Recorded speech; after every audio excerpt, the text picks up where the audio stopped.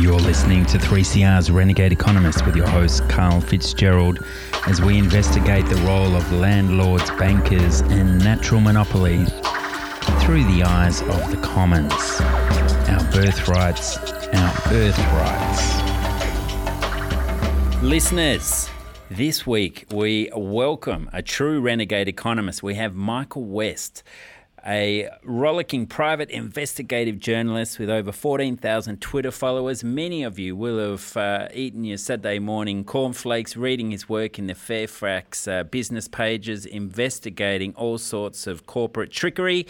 And today we're going to be wading our way through energy costs, tax avoidance, infrastructure rorts and the like. It's all part of the game of mates. So check out Michael's work at michaelwest.com.au to dig into these details. Now, Michael, I opened my power bill recently to see that the service fee had dropped by $8 a month, but my jaw quickly dropped when I saw that the tariffs had increased by 28 to 37%. Now, what is driving these rampant price gouges? Carl, I'm sorry to hear that you've been stung, but you're certainly not alone. It's the case for millions of Australians, and I'm always amused to hear when when somebody rings me up to sell me a discount. You know, they say, "Well, we're going to give you 20% off," and I always say, "20% off what?" And then the conversation sort of unfolds from there. But inevitably, you get to the point where you know, the people can't answer the questions, and you know, when people do take a discount off part of their tariff, then something else like a service fee gets ramped up, so they end up paying more anyway. So look, I haven't had a good look at what's driving electricity prices in the past month or two, but I'm pretty sure it's probably exactly the same thing. The fact is the regulators are gamed.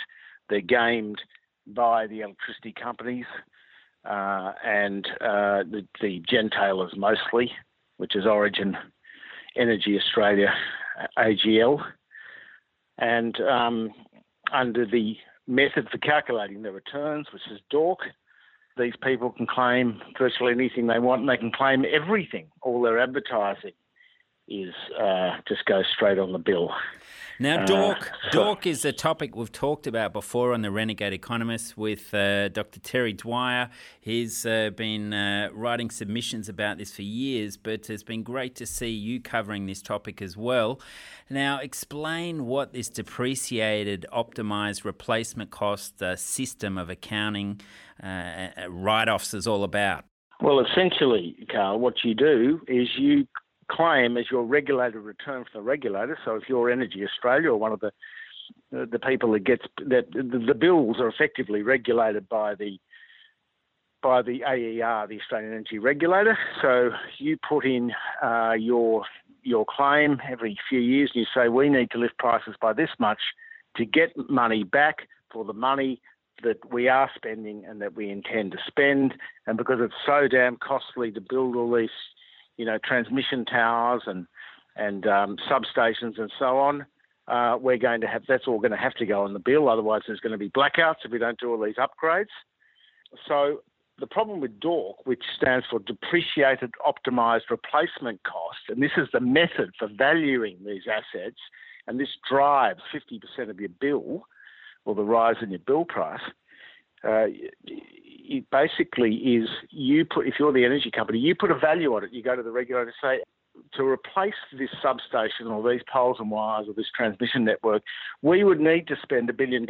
So therefore, you know, you're going to have to take account of our valuation, and it's huge, and then we're going to optimise it as well. So the equivalent would be this: if the Harbour Bridge, the Sydney Harbour Bridge, were to be privatised, the operator under DORC, if that was the methodology, which is in gas and electricity for valuing assets, the regulator, the new owner would go to the regulator and say, it will cost us, name a price, it would cost us $50 billion to replace this Harbour Bridge. And to optimise it for the new age, we'd have to spend more money. So we'll charge you the 50 billion plus an optimised thing. And we've got these excellent consultants which are telling us this is the value. And engineering consultants and so on, they're all part of the Dork gravy train. And therefore, that's what it's going to cost. But the fact is, you don't need to build a new harbour bridge because there's one there already. So this is the whole fallacy of Dork. It's completely redundant. It's only in Australia, and it serves to drive electricity prices very high. I love this quote in one of your articles, Dork, the art of getting energy infrastructure paid for twice, where Sydney University finance professor David Johnson said the whole idea of basing user charges on the imaginary current replacement cost of an asset that already exists is ideological claptrap. It says that you tell your kids that they can't afford to drive the old Volvo in the yard because a new one will cost $100,000. Now, it just doesn't make sense. How have they gotten away with this sort of trickery? Well, by calling it Dork, so nobody understands it. The funny thing was I was doing an interview with Rod Sims, competition regulator, and I said it was a long 3-part series on the energy crisis in Australia. And I had an hour with him, and he was good. And I said, now what about Dork? And he started laughing. He's not given to too much laughter when talking about electricity and gas prices, but he said, you're not going to foist Dork on your audience, are you? Because I told him it was for the Southern Cross Radio Network, which is Triple M and all those sort of stations, you know. And so wow. He laughed, and he said, well, actually, I'm not a fan of Dorks, and I think it is responsible for driving up prices. And I also talked to Kennett about it, because Kennett, of course, Jeff Kennett was the one that brought it in. And Kennett sort of was the only one of all the people I talked to that defended it. He said it was just like any other, just a way of valuing things. But of course, they used it in that privatisation, that immensely successful privatisation of the Victorian assets back in the early 90s, to get in very high prices for the assets. And all the Americans, of course, that brought it almost went broke, these things. But later on, it was only 10 years later that you saw that pressure come through from this valuation thing. But effectively, it allows, and the state governments were all behind it, because when they owned all the assets, it allowed them to get huge dividends back because their corporatised electricity companies were valuing the assets on Dork. So each year we have to pay for a replacement cost of something that's already there, and that writes down their profits, I dare say, and somehow they get to orchestrate this system to squidge on the repairs required to stop bushfires and so forth as well. Well, everything's dorked, from the Chief Executive Office chair, replacement cost of everything in these companies. Not just transmission towers and so on, which, let's face it, how often are you going to have to build transmission towers? Not replace them, sorry. How often are you going to have to replace them? Once every 100 years or something? I don't know. But anyway, Sims agreed that there were 40-year-old pipelines that were constantly being regarded as being valued under Dork. So this has led to tremendous inflation in energy prices for Australians, and really it would be fantastic if it were to go. And there's signs that people are now, certainly Sims and some people in the regulatory world are wanting to get rid of it. And there's some signs that they may be trying to curb it. Yes, that was a fantastic return to the screen to see your article early January talking about the Dork rort and how the COAG, the Council of Australian Governments, had amended the national gas rules to basically say, look, we want you to move away from the Dork method towards a form of depreciated actual cost. Costs rather than these fantastical figures that consultants dream up. So that would be based on the historical cost of the asset, would it? Yes, it would normalise the valuation, really, if it were to be introduced and enforced and so on, because DORC stands for optimised replacement costs, and actual costs, depreciated actual costs is a normal way of valuing any asset. So if, as Morgan Stanley analyst, I think it's David Coe said, a research report I got hold of. He's a well-respected analyst, this guy, and he's pretty close to the regulators and to the companies themselves. And Coe's saying that if depreciated actual cost was introduced, as was expected in 2018, and there was further disclosure on individual costs of pipelines, like in the US, you've got to disclose your balance sheet for each individual pipeline. Then that would probably lead to a reduction in when pipeline deals, gas deals came off contract and were renewed. Now, that is a big number. You're saying that 50% of the increase in our power bills is related to this DORC accounting trickery. Where did that number come from? It's roughly that. Well, it's generally accepted, despite all the rhetoric we hear between the major political parties, the Barneys over energy. It's generally accepted that, if you say electricity prices have doubled over the past 10 years, so say that's depending on what state you're in and what your own bill is, but say the average is they've gone up 100% to 150%. What I'm talking about here is the increase. What's responsible for the increase, the doubling? 50% of that increase is distribution costs, and distribution of the poles and the wires and the substations to get your electricity into your house. Now, then there's 20% is retail costs. So this is just people charging you to send you a bill. So you know how there's about let's say in Victoria there's 25. There's probably the same in New South Wales. Heaps of energy retailers. A lot of these are just resellers. They're just buying electricity. They're ticket clippers. And they're clipping the ticket. Of course, all these advertising costs, they go on the bill. So all that advertising that the big three do, the gentailers, that goes on the bill as well. Because that's why this is just a marketing game, really. You just keep on, and then people get fed up and they switch suppliers when somebody offers them a discount. And generally they're sticky. They don't worry because they couldn't be bothered because it's too hard to understand. But if you do swing a new client, then you're getting a few $100 in the door depending on the size of the client, every 3 months. Yeah, too complicated, you say. And I remember Chris Martin, a former guest on the show, telling us that the energy regulations are more voluminous than even the National Tax Act. There's so much complexity in here. You need an army of lawyers to wade through the issues, the loopholes that are prevalent there. And another issue that hit me recently was moving house. I took my solar panels and thought, you beauty, I'm going to be able to reinstall them. I got them off the developer before he smashes down our old house. But of course, the power companies have a little clause that solar panels can't be reinstalled on your rooftop. So we've got to buy new ones.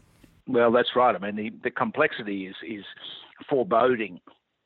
And and that helps people. Well, it's a multinational tax avoidance, and tax avoidance, corporate tax avoidance generally is the same dimension. We're talking about huge licks of money here. There's so much money in it because if you're talking about 30% of your bottom line, which is what you're expected to pay a tax, if you can get rid of that, you're worth the consultants and tax lawyers and the big four are worth their weight in gold, aren't they? If you can are they ever? Save hundreds of millions of dollars. I think it's the same with electricity, but there's so much money at stake. They don't worry about losing customers. They just push because they know that ultimately they can keep on advertising, whacking that on the bill anyway. So just big amounts of money involved and huge complexity in both fields.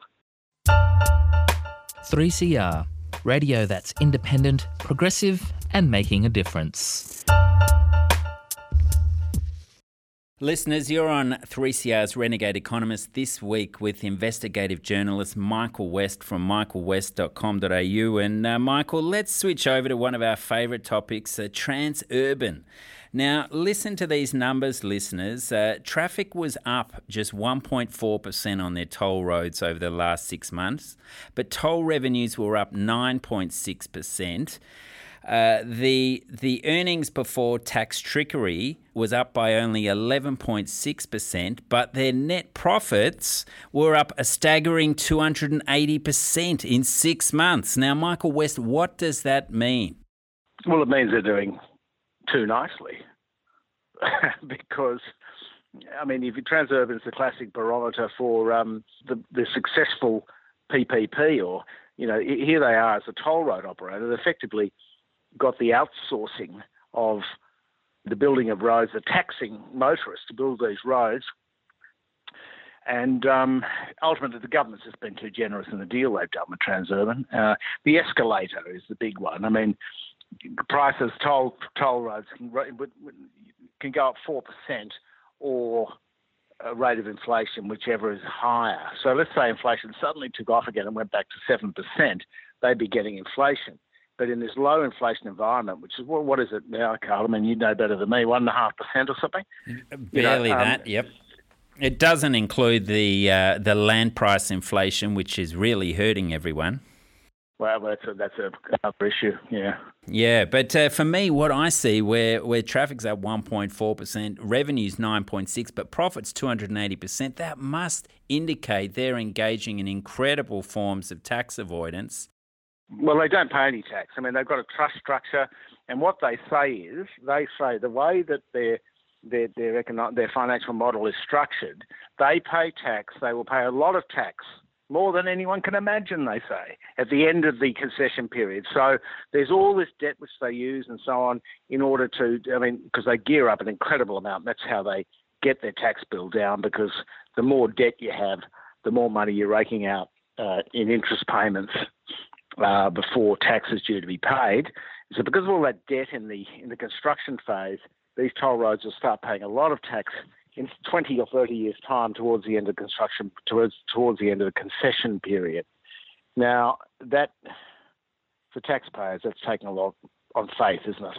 The deal's generous anyway, because, as I said, the escalator's 4%, so they can put up their tolls by 4% a year when inflation's only 1.5%. Yeah, these margins are going to get even greater. And in Melbourne, their group EBIT margins are 88.5%, Sydney 81.2%. Now, for a normal business, if you're lucky to get 8 to 10%, this is phenomenal. It's extraordinary how they've got government hoodwinked into believing that this is the best way to finance infrastructure. We've had all these infrastructure bust-ups in New South Wales and Queensland, and the WestConnex project is looking like it's going to be the biggest infrastructure project at $16.8 billion in Australia's history. What are some of the shenanigans going on behind the scenes there? What I'm reading is a lot of commercial incompetence, and basically the people footing the bill aren't getting any of the information. Oh, this makes CityLink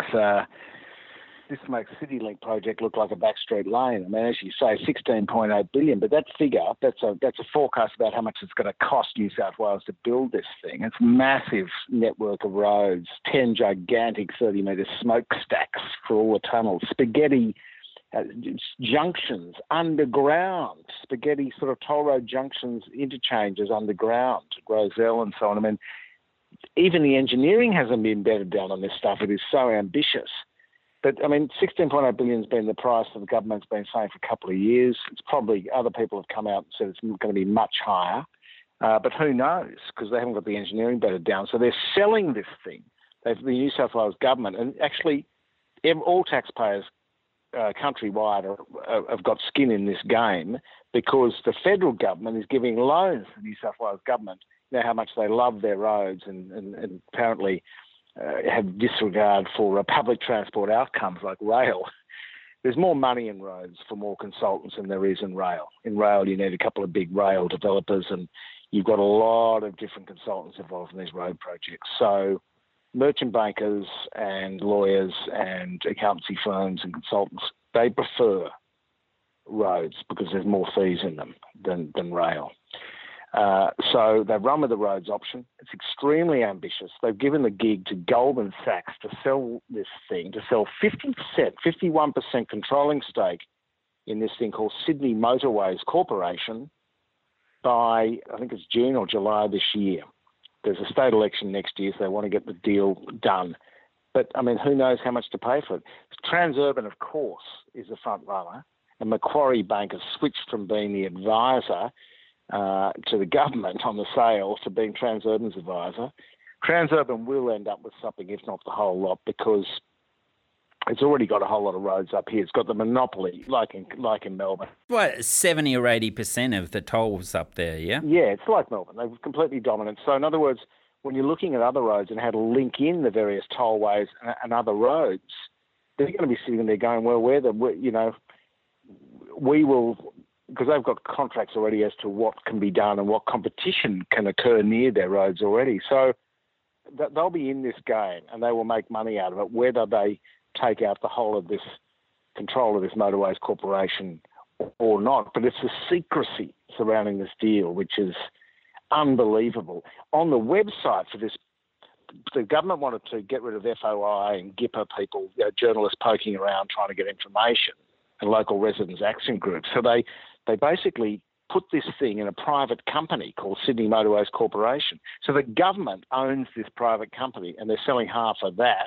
So there's no visibility. And in fact, the head office is apparently down in George Street in Sydney, in the middle of Sydney CBD, but there's not even an address on the website, no phone number.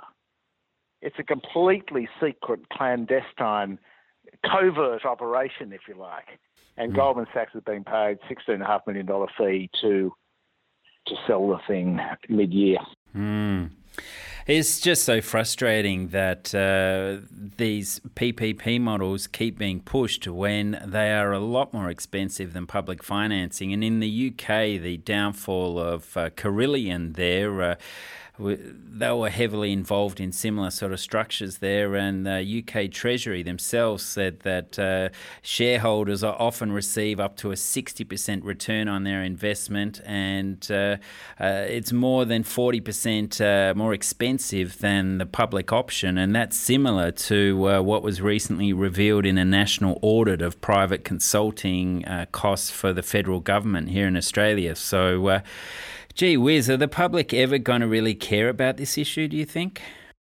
There's a lot of people that care. I mean, look, it's the old self-interest reigns situation, Carl, because, there are people that have lost their houses or they've been forced to sell at Haberfield and Concord and so on. They've had to clear out. And other people who wake up with, graders and tractors and cranes going in the middle of the night. So if you're a local resident somewhere which is being affected, you care. Otherwise, it's not that many people care, and they've got these big community stakeholder sort of management teams, public relations people, if you like, with sort of, constantly diffusing things and trying to confuse the media. And the media, I wouldn't say has been bought off, but it's really, there's no information. There's been a few big leaks here and there, and it looks as though the poor old motorist has been forgotten in all this. Like, it's a feeding frenzy of fees, but the government will probably just get it away and get its risk off its hands and put the risk onto the private sector, which will mean the private sector will probably bid for this thing at a huge discount and probably get it on the cheap, and then be allowed quite a bit of scope in forcing up tolls. And as somebody famously said, a toll road is basically a license to prepare for the next toll road or something of that order, because once you've got one, the thing just keeps extending. So potentially a license to print money. Are there any developing stories around the on-off ramps and the big land purchases and the windfall gains that are going to develop around what will become infrastructure hubs, no doubt, surrounding these key locations? Look, there's heaps of individual stories with, road widenings and new. I mean, there's whole parts of this project which haven't been included in the WestConnex sale. So you've got the F6 to the south of Sydney. You've got the Northern Beaches link, which goes up to Palm Beach and, past Manly and all that. And that is, it's a $10 billion project. You've got the city gateway for the airport. You've got 4 major bits of the project which we don't know they're going to be included in the eventual project or not, but they probably will. The point is, though, Michael, that Malcolm Turnbull's talked about this concept of capturing the value that landowners enjoy when massive infrastructure projects like this are developed. Has there been much discussion about the need for that? I know New South Wales Treasury's had quite a few papers on it, but is that coming into play in this example? Well, I'm not sure, actually. I haven't had a good look at what the people who've been forced to sell, what price they've got. It's just that this is such a huge project that hasn't been properly, scoped out. Even in an engineering sense, a lot of it's not bedded down. So it's huge uncertainty as to whether. I mean, the taxpayer sometimes wins in these deals. Not so much in the Melbourne deals, but in Sydney they built this cross city tunnel, and it was a complete white elephant. The traffic forecasts were 50% overcooked.